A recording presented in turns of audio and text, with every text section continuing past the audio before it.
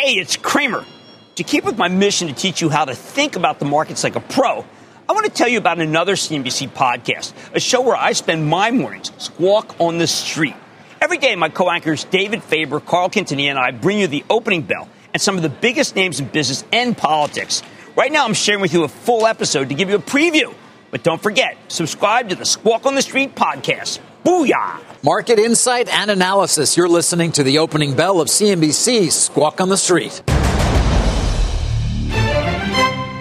Good morning and welcome to Squawk on the Street. I'm David Faber along with, his name's Jim Cramer. He's been away for months. 5 business days. Months. 5 business days. But we are together. We're live from the New York Stock Exchange. Unfortunately, we're still missing one more, but he'll be back soon. Carl is on assignment. He is actually on assignment. Taking a look at futures this morning as we get you set up, of course, for the day ahead. Start trading 30 minutes from now. You can see we are set up for a higher open. And that does take us right to our roadmap, of course, because the market is up because, trade talks at least are back.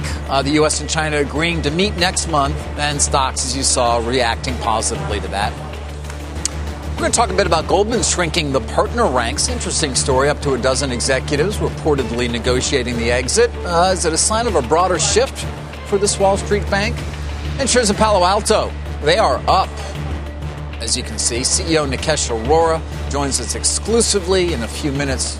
They're up ahead of the bell, of course, this morning. We'll be talking with Nikesh. Let's start, though, with the markets this morning. Chance for Jim and I to sort of get back on the same page as to where things stand right now. We also got some fairly positive ADP numbers, 195,000 private sector jobs added in August. That was above the estimate. Jim, the consumer continues to be quite strong in this economy. Yeah. I heard you talking to Joe about, we're the only ones that talk recession. And we got a 10-year above 1.5 again. Imagine that. I thought that when I saw it's like the bonds also rise. I mean, I think that what we've seen is this endless yield going down versus, say, where the 1 year is, has just spoken so loudly to people that unless the Fed cuts dramatically, the downbeat drumbeat of recession will continue. I continue to look at employment. I keep waiting for some sign of weekly claims being not good. Right. I keep waiting for some number which indicates to me that retail sales are bad. I don't get it. And so I tend to think that we do. I was stopped on the street by a construction guy. Right here. Really? Yeah. Okay. I'd like to talk to the construction guys. Yeah, of course. This is a giant project going to last like 17 years. There's a lot of them. We'll all be dead by the time they finish the Bankers Trust building, right? Yes. The guy grabs me. He goes, hey, what is this with the recession? And I said, don't look at me. He goes, I am looking at you. You talking recession. I said, no, you got the wrong guy. I mean, he goes, the media. And I'm thinking, how sophisticated is a guy, hard hat guy, saying, hey, listen, the media is talking us in recession while he's building one of the largest projects. And I do feel that's metaphorical, of course, anecdotal, but metaphorical. The more we talk about it, the more people may believe it, but it's still not showing up when you look at Walmart and Costco. No, it's not. It's not. Now, it is showing up when you look at investment to a certain extent, or the lack of business investment, slower business investment. Yes. Not pointing to a recession. And really, to be fair, what? The vast majority of people we speak to during the course of the day are not calling for a recession. They are not. Well, yeah, they're calling for the same rate of growth, roughly 2% GDP growth. Happy with that. I mean, the bottom line in terms of these numbers, the ADP numbers, 3-month private sector average monthly job gains of 148, 6-month average 150. Now, 12 months 184. Last year we were doing 219,000. So it's down, but it's still strong. But you have to watch. You have to watch Walmart, Amazon, Target, Costco, Home Depot. They are the new retailers. And I think that we spend a lot of time looking at the mall and looking at who's in the mall and recognizing, hey, wait a second, there's weakness. And then I see Watch, and I say to myself, not only is there not weakness, but there's a consolidation. And when you hear Target just jamming the suppliers, then you realize, you know what, you got to be careful saying that the consumer is going to have to spend $800 more, which is old figures from the Fed. The Fed is talked about too much, too. This is very interesting. What Target basically telling you, just reference it, it's suppliers. You deal with it. Brian, we're not going to raise prices. By the way, come on. What are they supposed to do? If you're one of these suppliers, mid to small size business, how are you supposed to swallow that? You're going to have a bad year. Yeah, you're going to have a bad year. Yeah, you will. Now, some of them have credit problems.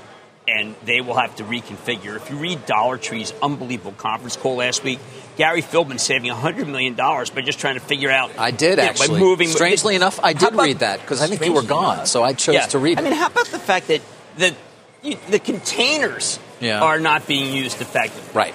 The switching away continually. But we're still talking about $270 billion worth of goods coming from China that will be tariffed. Well, some already are. The rest will be December 15th. We've got the additional October 1st tariffs, which, by the way, will go into effect. The other 5%, taking it from 25 to 30% on what is already under tariff, which will take effect prior to any meetings that take place between the U.S. and China. Look, I've been kind of right on the president's plan on tariffs, so I'm going to double down here. I think that his goal is to have all the tariffs be, say, 25, so he can take them down if he wants to ahead of the election. Right. Particularly because, remember, he looks at the stock market. Yep. The Fed should be looking at the bond market, which is telling you your rates are too high.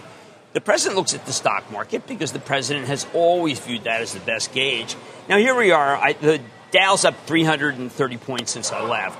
And what really happened? Well, we found out that two phone calls that most of the media, the Red Vanity Fair, believes were lies with China. Now I come back, and it's like Mnuchin, who's the most trusted guy in the media, because the media loves the guy, saying, hey, listen, things are good. Lighthizer being involved does matter. He's a technician, but it does matter. But I continue to see, David, the two things I see are companies starting to take advantage of the low rates. $28 billion. Yeah. Did you see that? Did you see Disney get that, 2.75 on 2.75 on a 30-year? Do you remember how much John Deere was in trouble in 2008, 2009, their finance arm? Now John Deere, in the midst of what's supposed to be a trade war that's destroying the farmers, well, guess what? They borrow at incredibly low prices. David, there's an article in USA Today. It's quite helpful. Right, about AT&T and how they have the best wireless. David, if AT&T can refinance, do you think we're going to be sitting here worried about AT&T? Yes, I do. You do? I do. I still believe we will be worried about AT&T over the next couple of years and where the over-under is and how long it's going to be until there's concern about the dividend. Now, they will absolutely disagree with that, but I'm just reflecting a lot of conversation that I have endlessly with investors who own the stock, others who choose not to do so, but look at it. And there are certainly plenty of people who would take issue with the fact that their network is superior to Verizon's in terms of the way Verizon optimizes for wireless. Then how about and the fact that a lot of their, obviously, EBITDA comes from can you feel better about GE with the low rates? Yes, you can feel better about everything with the low rates in terms of the ability of these companies to refinance and lower their interest payments, which is only a good thing. Right. And the fact is there's $28 billion in IPOs last quarter and $28 billion in debt in one day. I know. By the way, speaking of IPOs. What's that? Have you seen there's some headlines on the WeWork IPO? I know you've had some thoughts about this. They did. They did, amazingly enough. But I did want to share some insight as well, because certainly it's a name that we've been waiting for to potentially hit the market. They're starting to, on the roadshow, they're starting to obviously sell. They're not coming next week at WeWork. We can't expect that to be the case, Jim. But the valuation targets are continuing to decline in terms of at least what I'm hearing from those who... Oh, I didn't bring my pad with me. I got my notes, But what I'm hearing is the demand is not there at this point at even $25 billion. A valuation of $25 boy. There was a $40 billion Now, there was a Bloomberg valuation headline that ran a little bit that said 20 to 30. What I'm hearing is even at 25 right now, there is not going to be a great deal of demand. And it's going to be interesting to see where WeWork comes in. Yesterday, Sam Zell was on our air, of course, the noted real estate investor.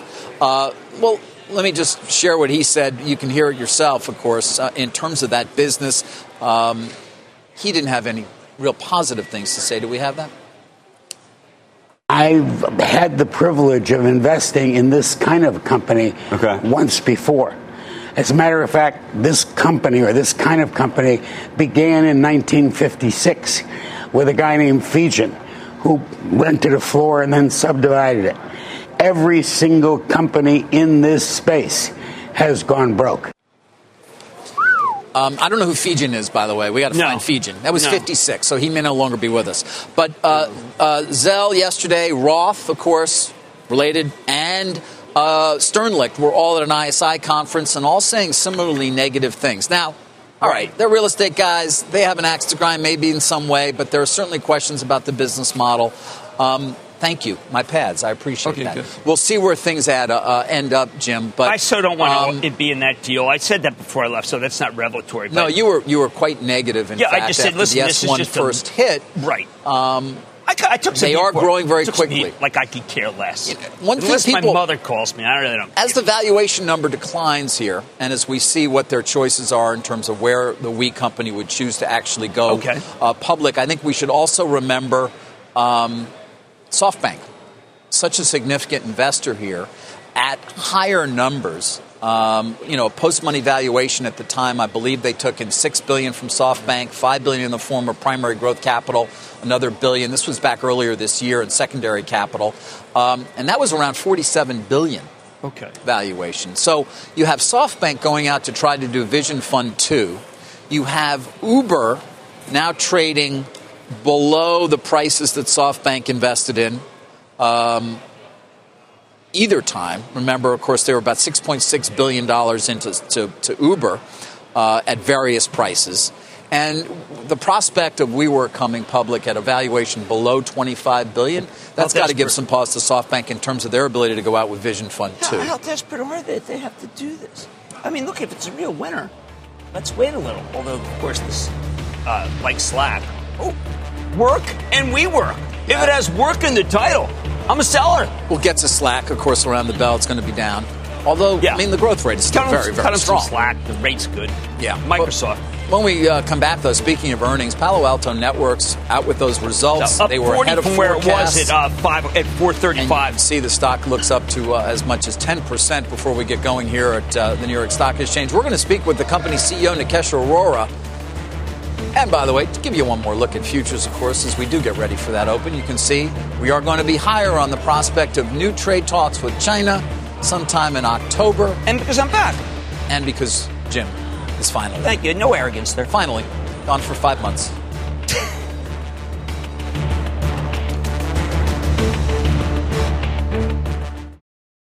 Dave, it's not always the case that we have stock up 19, 20 points and have the CEO who's behind it. Yes, that's right. We've got a company whose stock is up more than 9% ahead of the bell, and it is Palo Alto Networks, symbol PANW. Joining us now at Post 9, it's Palo Alto's chairman and CEO, old friend, Nikesh Arora. Nikesh, first of all, congratulations. You traced out a vision yesterday, which is that not only are you going to be number one in what we can call firewall, which was somewhat older but still relevant, but cloud. How do you intend to be number one? Well, Jim, I think we're in a once-in-a-lifetime generational shift in computing. Every company, every CIO you talk to is saying, we're going to the cloud. Either they're going to the cloud, they're talking about going to the cloud, they're working with Amazon, Google, Alibaba, Oracle, or Microsoft, moving their workloads to the cloud. Now, if you think about cybersecurity, there is no single large cybersecurity player who's actually focused on providing cloud security.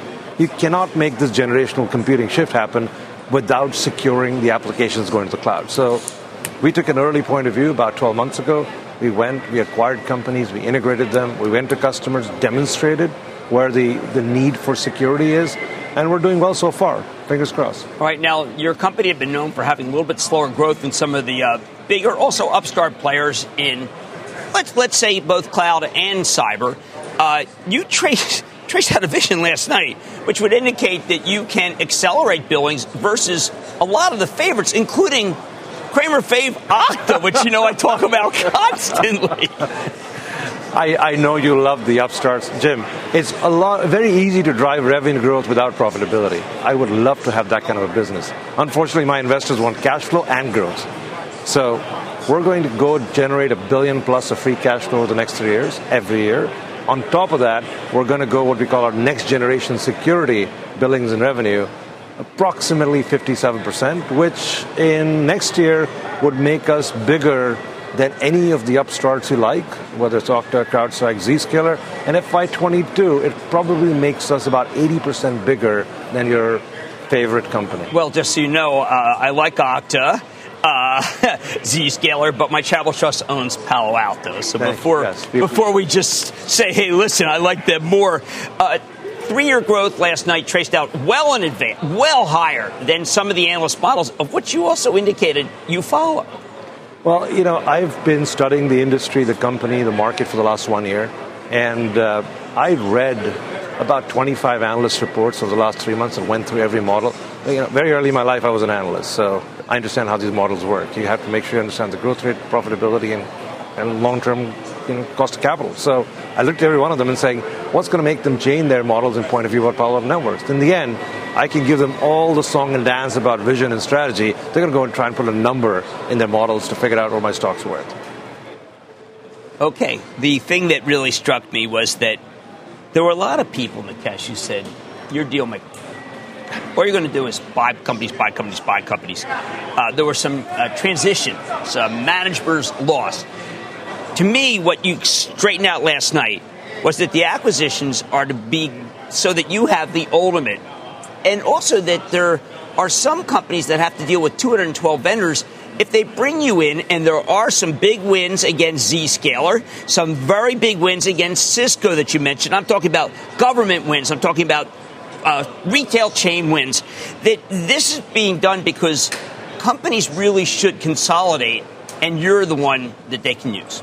Well, if you look at the landscape, and I studied enterprise companies are amazing at building their first set of products, and then you build a distribution on the back of it. Now the question is, can you fill that distribution with better product on a constant basis? Can you go from being a one-trick pony to somebody who can go do multi-product capability in the market? And in the last 12 months, we have really pivoted hard. We generated $452 million of billings this year in our next generation security business. We're guiding to $810 million next year, which is huge, which allows us to be bigger than everybody else. So we've done a strong pivot. I believe we have to go out and get the best of breed technology for our customers, give it integrated, and make sure that they don't have to go to multiple vendors. Now, they don't want to buy things off my price list. They want it integrated because they're sick and tired of having multiple vendors in their infrastructure. I wouldn't want them. That's not making you more secure. It's increasing risk the more people you have in your infrastructure. So we're hopefully trying to answer the customer's call in providing that integrated platform. And so far, looks like it's resonating with our customers in the market. Well, to the extent that you are still captive to the global economy, and we spent a lot of time at this desk talking about business investment, or the lack thereof, perhaps, because of the uncertainty brought on by the trade war. Is it a concern? Are you seeing any evidence that perhaps people are not making the migration as quickly to the cloud as they might otherwise, given the capital that has to be used for it? And is that a concern going forward? I think technology is bigger than secular trends on economic investment. Do you believe companies will survive Amazon without investing in technology? Do you believe companies will survive Google or Facebook or Uber or all these companies we talked about here? I think in the next 10 years, 50% of the market cap of the world will be tech companies.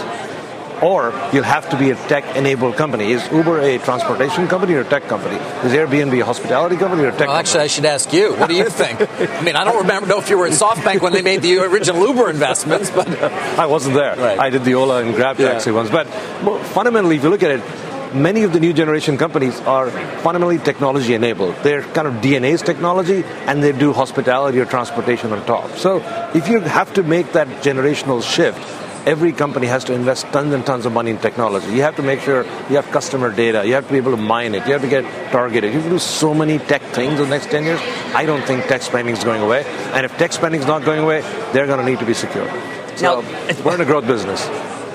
Jack Dorsey gets hacked. Jack Dorsey. We all get hacked. My American Express was hacked. My JP Morgan was hacked. I mean, everything is hacked. What I come back to is what you said at the beginning of your call, which is it's now artificial intelligence. It's no longer just guys. How can you be smarter than the bad guys with AI?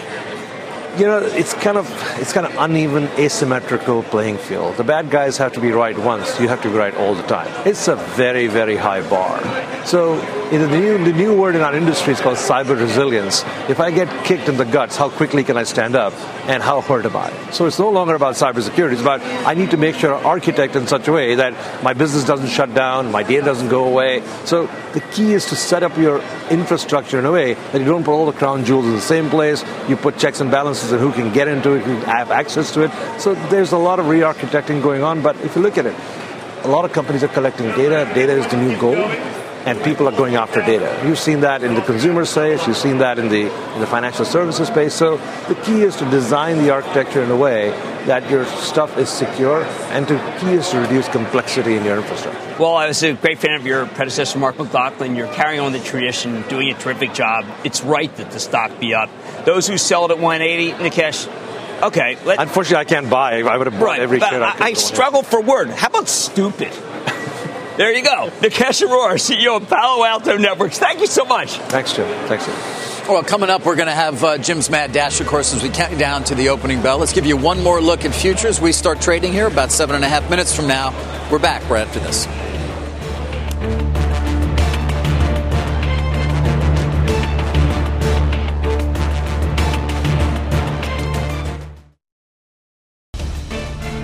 All right, we got 5 minutes before we get to an opening bell. You can see futures, of course, will lead us to a higher open on all the major averages on optimism once again about potential talks between the China and U.S.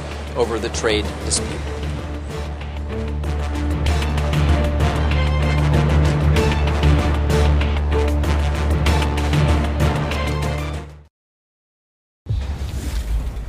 All right, let's get to a mad dash, then straight into that opening bell. You've been focused on Signet, mostly a bad news story, but this morning a little bit better. Yeah, Jim Drosis, let's just say Ms. Drosis has had some troubles turning the company around. And the stock shows you that. If you had a longer-term view, you would just say, wow, this is untouchable. Well, she made it touchable today.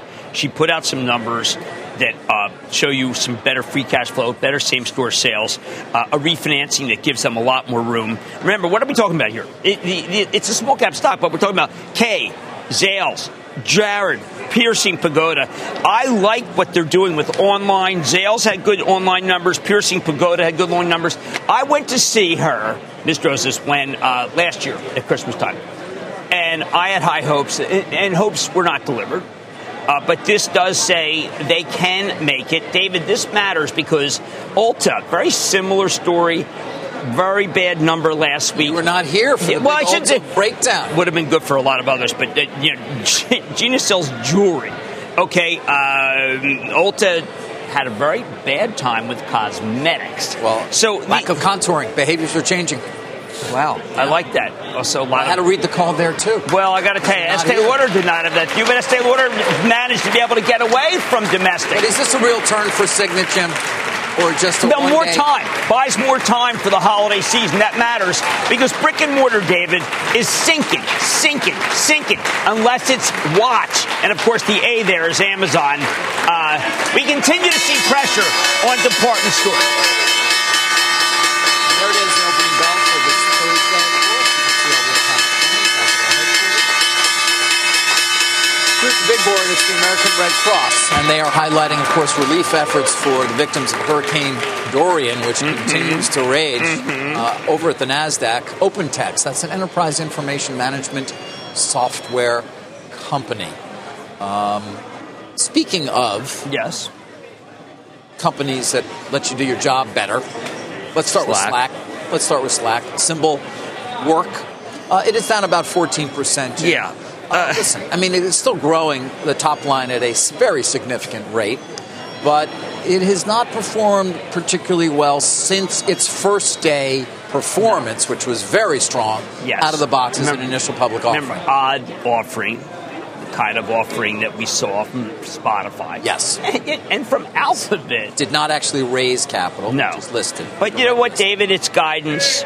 I read between the lines and say, has Satya Nadella decided he's tired of losing in this business? Now, periodically, as we listen to Nikesh Arora, a lot of people feel that Microsoft is not doing a great job in cyber. They feel that Microsoft's not doing a great job in this community kind of software. Nikesh is right that Microsoft hasn't been that great in cyber. But you know what, David? Satya Nadella is making a lot of good moves. And I do worry, just like I worry about Dropbox, that Nadella has decided, let's take them on too. We now have Azure. We're fine on cloud. So the suite of products will include something that competes with a Slack in the workplace. Yes, and I think this is a concern, at least, that you would raise. And this is the first time, it's the opening of the NFL. And these days, when you see them using a Microsoft program, on the sideline, Tom Brady, you're not going to say, oh, who made them do that? You're going to say, hey, it kind of works okay. What happened? You have something new? No, we have Stuart Butterfield, the CEO of Slack, was on Squawk Box this morning. He said a variety of things in terms of course, the long term, their focus in terms of their strong cash position. Let's listen in to at least one of the things he had to say in defending the company. Investors are going to make decisions over the long run. This is a very strong quarter. But whether it's up or down, yesterday up 8%, the regular market down after, it's not going to make a whole bunch of difference to the long-term holders or to the business. This was strong quarter, 145 million revenue versus 92 million the year prior, and we're happy with that. Also went on to say they have a strong cash position of close to $800 million. And listen, if you're looking at minus 100 to 110 million in free cash flow, that seems prudent and responsible. They are obviously spending, as they have told us they would, to grow and continue to grow at a rapid rate. I have Carvana on tonight, and Carvana is a company that has, they're not necessarily exactly, because Carvana is selling cars, but the idea of grow to grow. And grow yourself into a market cap and grow yourself into a business. That works, okay? It worked. Does it matter? Butterfield's talking about the near term. Well, I mean, Pinterest is another company, Carvana. These are two companies that kind of got hammered on some quarters and are coming back. So I agree with him that we should not necessarily measure any company on a quarter. But, David, if they don't do well in the next quarter, then it does matter. And I know a lot of CEOs say they don't look at stock. Nikesh Arora, by the way, looks at stock. Yeah. I actually find the stock market, as a la the late, great Andy Grove, pretty good. I know that Buffett says weighing machine, voting machine. Andy Grove said, you as a CEO have to deliver on a quarter. That's a sign in 3 months you should be able to make progress. And Andy Grove, which wrote a book, Only the Paranoid Survive, along with Shoe Dog, the great business book. Shoe Dog I've read. I haven't read Only the Paranoid Survive, but yeah, Shoe Dog. I was so proud that Buck Knight came on Mad Money. And thank you. A lot of people made that work. Mark Parker, also Tim Cook with Apple. David, Apple. Yes, sir. You know, their best days are behind them, right? I mean, don't we know that as they borrowed? What do they borrow? They're borrowing at German rates, right? You have to pay Apple to take your money. Well, and you know what that tells me is that they're going to buy. Look at him, he's just going to sit there. He's going to buy all the stock he wants. They're buying literally saved on the dividend. But the analysts think that Apple's going to have a bad quarter. I'm starting to think more about 5G. The analysts keep waiting for the boycott of Apple. That doesn't happen. I'm talking about China. I'm looking at the performance of our parent company, Comcast, up over 2% on a research note from Oppenheimer where they upgrade it and talk about pricing power and free cash flow generation. Also maybe benefiting from a little bit of relief on Brexit because, of course, Sky is an important asset of our company, and there was concern about what a hard Brexit might mean. But that stock hitting new recent highs, 46.35 on Comcast. Does low rates help them, too? Yes. Yep. Okay. And David, yesterday something happened that I think is really interesting. Union Pacific basically guided down pretty severely. Stock's now straight up. Trade talks, business better than people expect, even though it's not as good. I find that the rails are doing quite well here, and they shouldn't be if we're going into a recession. They were signaling that. The Real Estate Investment Trust, another group that if we were going into recession shouldn't be this well off. And by the way, utilities are refinancing like mad. What I'm giving you is a theory that low rates are helping. And then the other thing is just what? Well, I'm looking at Netflix because when you think about a company that could benefit from lower rates as well, given its debt load, given its need to continue to raise capital in both the debt and sometimes the equity markets. But Netflix is down. Lower rates, almost 2.5% this morning. I don't actually know why. Wait, is lower rates? Does that correlate well with better shows? No, it doesn't. I rest my case. It doesn't. The prosecution rests. But despite what some see as risks to Netflix, specifically in the form, and Reed Hastings, its CEO, will disagree with this, in the form of Disney Plus, and whether or not that will result in slower growth, or perhaps people are even saying, you know what, I'm not sure I need Netflix anymore. And back to this idea of how much of it is really catalog viewing as opposed to originals. As long as rates stay low for Netflix, it would seem that kind of threat is not as great, because they do rely a lot on the capital markets and the largesse provided there to continue to fund their growth. But, David, a lot of people are talking about allocation of time. Now, Reed Hastings has always said more and more time being devoted to this kind of product. By the way, Strauss-Zelnick, Take-Two, the best gaming company, more and more time being devoted to this kind of product. David, at a certain point, there are only so many hours. And yes, they can be entirely consumed by programming. But, you have to go to sleep. I've not preferred that. On Tuesdays and Fridays, I don't sleep. At all? I try not to. Oh, that's good. I go to bed around 12:30. I get up at 3 on Tuesdays. Right. My trainer comes at 3:45. Yeah, that's good. No, that's very healthy. Yeah, I know. Mom at Oz once critiqued my lifestyle and found it wanting. But he's an Eagles fan, so we give him a pass. DNA is different than most of ours. Right. It is, I think. Yes. Well, you never know. But David, I guess what I'm saying is... One day at the desk, it's all over. When the tariff's away, the mice play. Yes.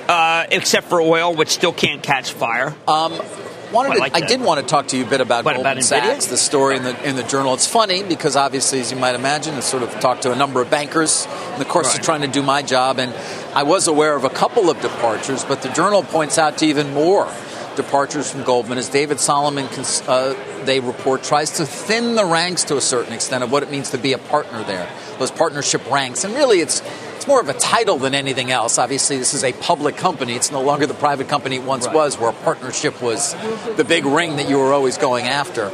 But what do you make of that? And, of course, I think of it in light of what we talk about so often, which is what is significant change going on at this investment bank in terms of its approach. They have to be something else. And when you look at the price-to-earnings multiple, it is a little better than Ford's, old client of Goldman, of course. It is... That's right. They took Ford public. Yes, exactly. It is, without a doubt, a great quandary for those of us who either work there or know their business to think that they could let this thing slip. I am surprised that they weren't doing this earlier. It's some consolidation of power. The people who are leaving, I think, they're all good. I know a lot of the guys who are leaving. That's not the point. I think the point is... Listen, when you're older, if you're in your mid-50s at Goldman and you've been around, they're going to push you out to make room. Now, there are also some other younger people who are also... I'm young. No, you're not. No, not really. But not. I was. Yeah. But I like to think of you as young because that makes me a kid. Yeah, you're a child. Yeah. But what Solomon did, I think, is recognize, you can't have all these people who are in their 50s. You're absolutely right. And by the way, Lloyd Blankfein was right to step down when he did because you're going to lose guys like Solomon. Now, some of these departures are people who have found that they were on the wrong side. There were two people trying to get the job. There were, and you're right. And the bankers perhaps in a better position than the traders. But, of course, you and I, as we should have, been focused on their efforts in terms of changing the face of the bank in terms of retail. Right. Now, Mr. Solomon will tell you, come on, we're still what we are. We're just also making a pivot to a certain extent because we see a market opportunity. Yeah. So far, they've been investing, and the question is when the returns begin. Well, it's at 8 times multiple. They are not what we said they are, right? To use a football analogy. David, here's what no one's talking about. The Apple Card. I don't know if you've gotten it. I have not. What the heck's with you? I have no interest in getting the Apple Card. Why should I? Tell me. You don't even have the Apple Watch. No, I don't. Apple Watch today told me I was on a Cybex, actually new. I mean, it's pretty amazing. Really? Yeah, but I would tell you that the Apple Card, the lowest cost of acquisition imaginable, that Goldman may actually have stumbled on something that nobody wanted. Nobody wanted, and that's a great idea in order to be able to build retail. I've never liked retail. Because when I was at Goldman, we were supposed to go after elephants. Right. Now they're right. Just to make sure our viewers understand, particularly those may be listening, not watching. Retail, as in retail investing, retail smaller, and retail as in selling stuff out of a mall. If the investor didn't give us $10 million, that person wasn't big enough. Now that's a totally changed model. I mean, Goldman's going after everything. They're going up against Schwab. I remember when they were going to buy Schwab, 1999, 2000.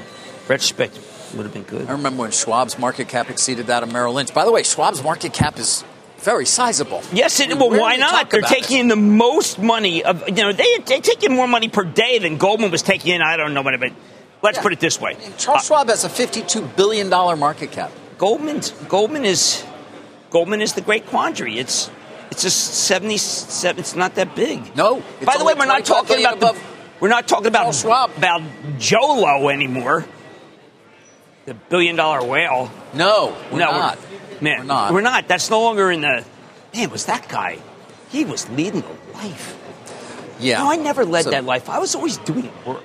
Yeah, I read through what he did at the expense of Goldman Sachs in his country, and I realized I've missed my calling.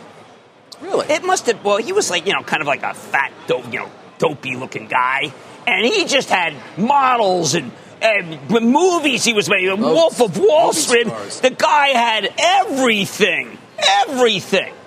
I'm looking at Shannon Seamus right now, our producer. But now he doesn't. He should be doing. This is the greatest gift I've ever given. Is he in China? Where is? I don't know where he is. He's leading a life, believe me.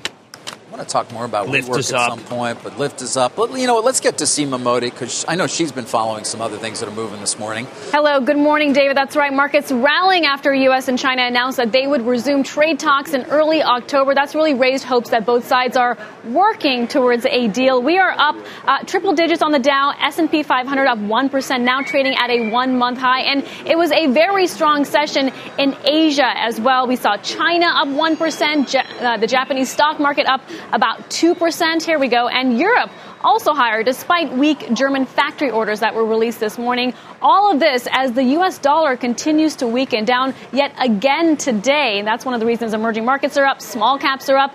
Big tech is rebounding right now. We're looking at industrials and chips. These trade-sensitive sectors are really all higher today and behind today's rebound. So certainly a risk-on tone to today's market. Meantime, a number of consumer names quietly hitting new highs yesterday. We had Hershey's, Procter & Gamble, Pepsi, and P&G, Coke as well. So we'll have to see if these names can continue that move to the upside. Just taking a step back and putting today's move into perspective, the Dow has now gained around 4% since last Monday, trading less than 3% away from its all-time high. The S&P 500 is just a little more than 2% below its all-time high. Now, whether this trade-induced rebound can continue, it really rests on the upcoming meeting in October and that job support tomorrow. If it's too strong, that could certainly change the Fed's timetable. Guys, back to you.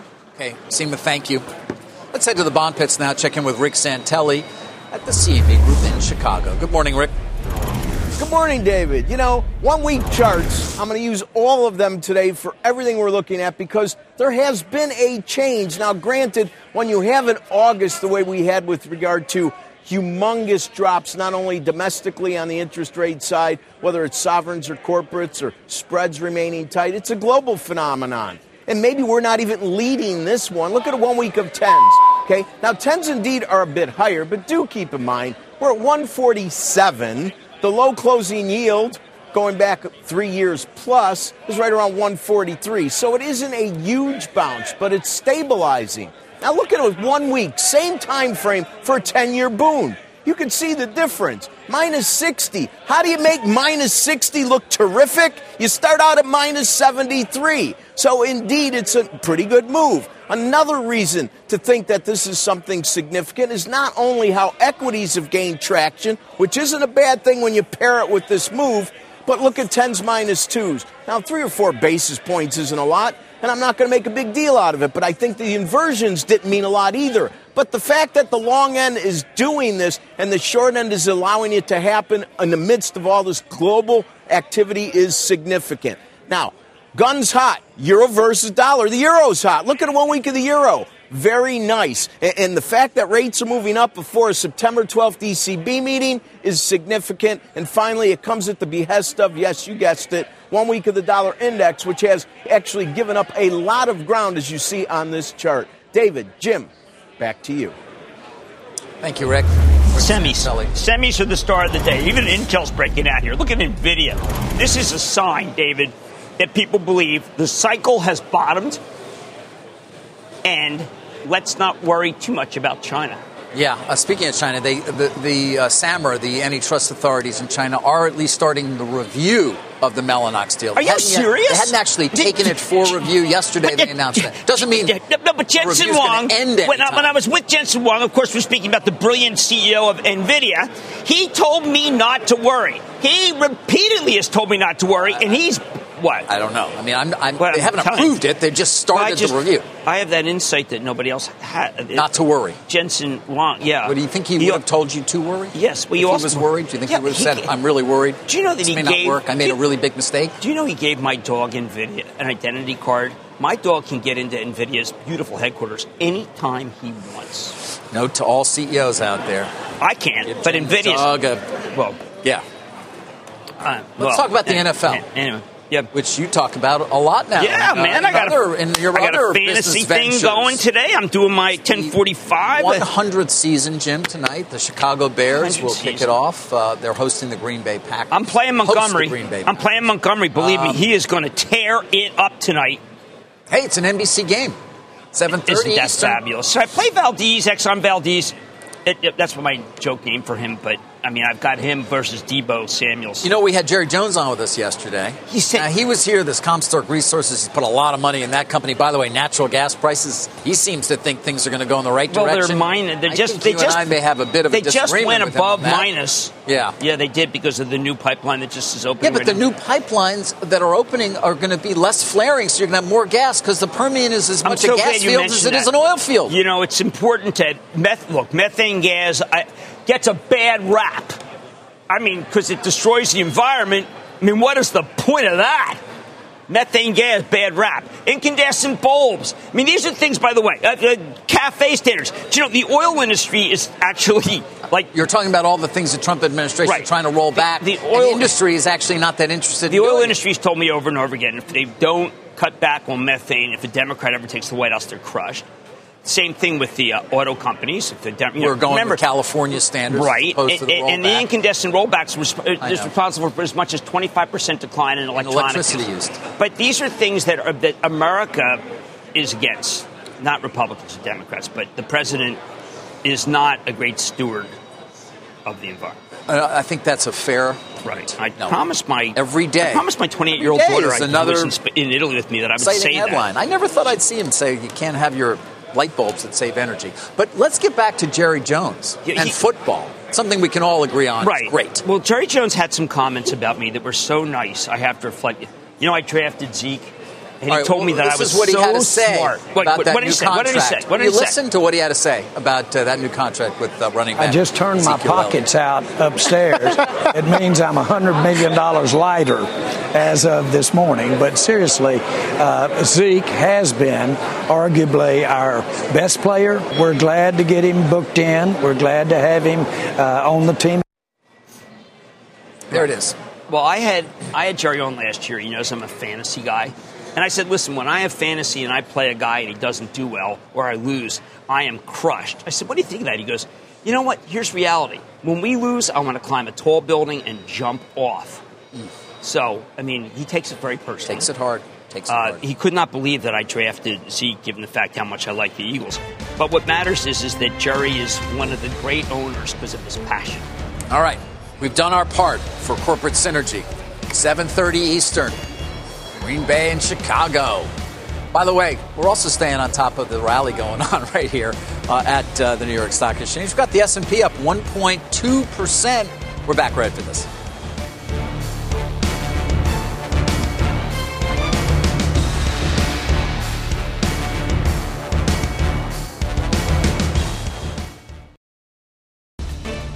You look at FANG this morning. You can see Netflix is negative. There was this report they're denying about perhaps a change in the way people are allowed to view series, going to this weekly format. Apparently they are saying that is not the case, but you can see the stock is down. Everything else having a very strong morning. We're back after this.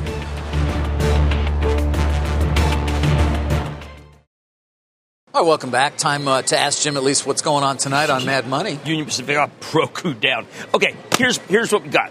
Carvana, perhaps one of the most controversial stories of our time, which is the idea of a car vending machine. It's doing incredibly well. There are shorts out there. They've been steamrolled. God, it's good to be back. It's good to have you. It's good to have you. You are good, man. That stuff right at the top is so good. You like that? All right. It's always nice when he likes what we do here. He'll be back. Can't not see him. He's on all the time. You've been listening to the opening hour of CNBC's Squawk on the Street.